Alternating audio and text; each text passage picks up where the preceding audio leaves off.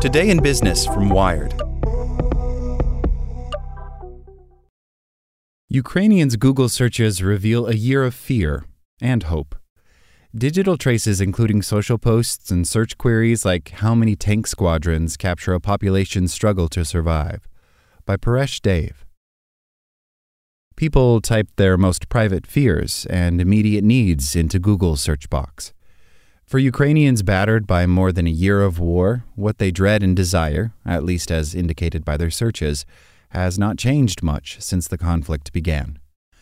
After Russia's full-scale invasion began in February 2022, Ukrainians turned to Google's search for instructions on building bomb shelters and turning on notifications for incoming bombs, according to the company's Search Trends database.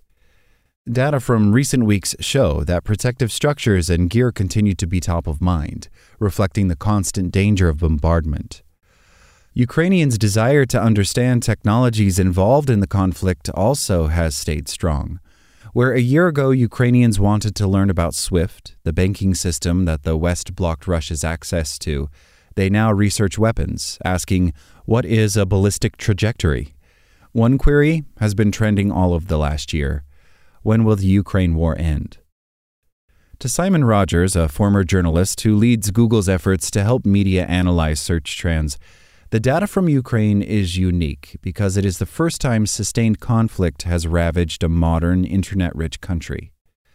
Google's data show that the web has been both a utility and an escape for Ukrainians over the past year, at once keeping them safe and distracted.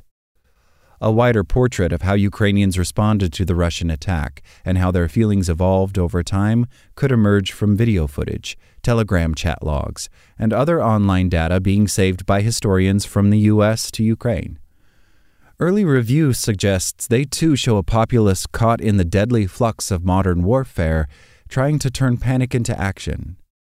It wasn't long after war broke out on February 24, 2022, that historians and military experts started calling the role of the internet unprecedented for a large-scale battle.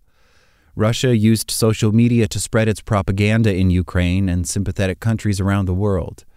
Face recognition technology trained on images from Russian social media helped identify dead soldiers, and Google Maps and satellite imagery enabled ordinary citizens to track troop movements.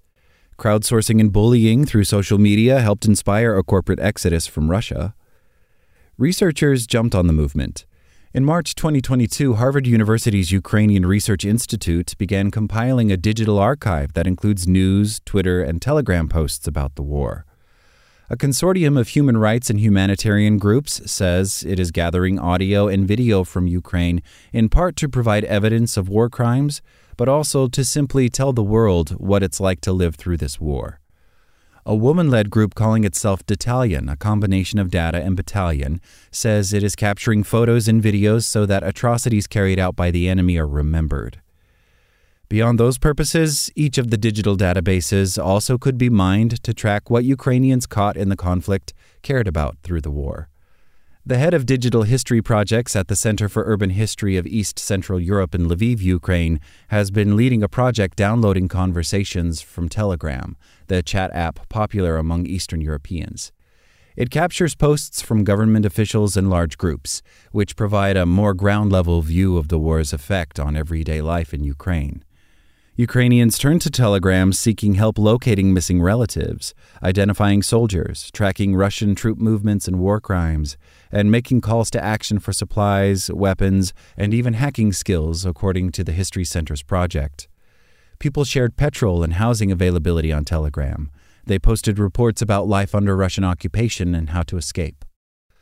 Misinformation flowed widely, including a case in which a Russian propagandist falsely claimed that trains were not operating, hoping to keep Ukrainians in place ahead of a Russian attack, according to an early analysis by the center. Other Russian-run channels sought to share propaganda about how Russia would improve life for Ukrainians. The project is for now primarily focused on collecting and preserving data. No one has analyzed what the conversations are like today in comparison to a year ago, but several reports are expected to flow later this year from the Telegram archives. Google's Rogers says it was natural to look back on Ukrainian search history at the one-year mark of the war.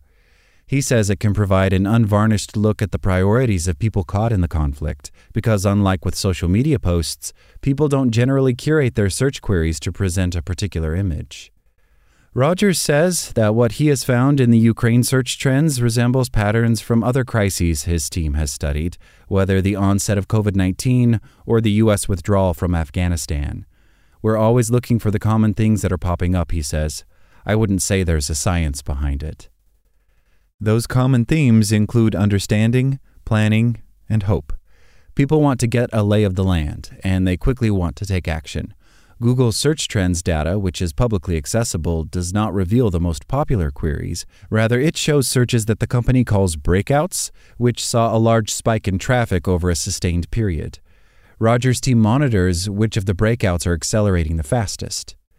Ukrainians this year have been wondering about electricity outages, how to connect to Starlink internet satellites, and even when there will be an earthquake in Ukraine. A Google query that spiked after a magnitude 7.8 earthquake tore through Turkey last month, killing over 45,000 people. Entertainment and hope appear to find their way into the trends too. For a period after it debuted in February, the controversial new Harry Potter video game, Hogwarts Legacy, became a more popular search topic in Ukraine than the war. Rogers says happiness has become a breakout search topic in Ukraine this year. Ukrainian President Volodymyr Zelensky hit an upbeat note in his speech commemorating the one-year anniversary of his country's renewed conflict with Russia. We didn't know what would happen tomorrow, but we realized for sure every tomorrow is worth fighting for. Rogers wonders how long Ukrainians will keep up their interest in war-related news. Safety and security remain vital, but the path the conflict takes could allow some residents to more readily get on with their lives. In other countries, initial surges in interest about the fighting in Ukraine never returned after they tapered off not long after the fighting began, according to Google's data. Whatever it is that Ukrainians do search for, message about, or post about will be archived and analyzed in the years to come. Like what you learned? Subscribe everywhere you listen to podcasts and get more business news at wired.com/business.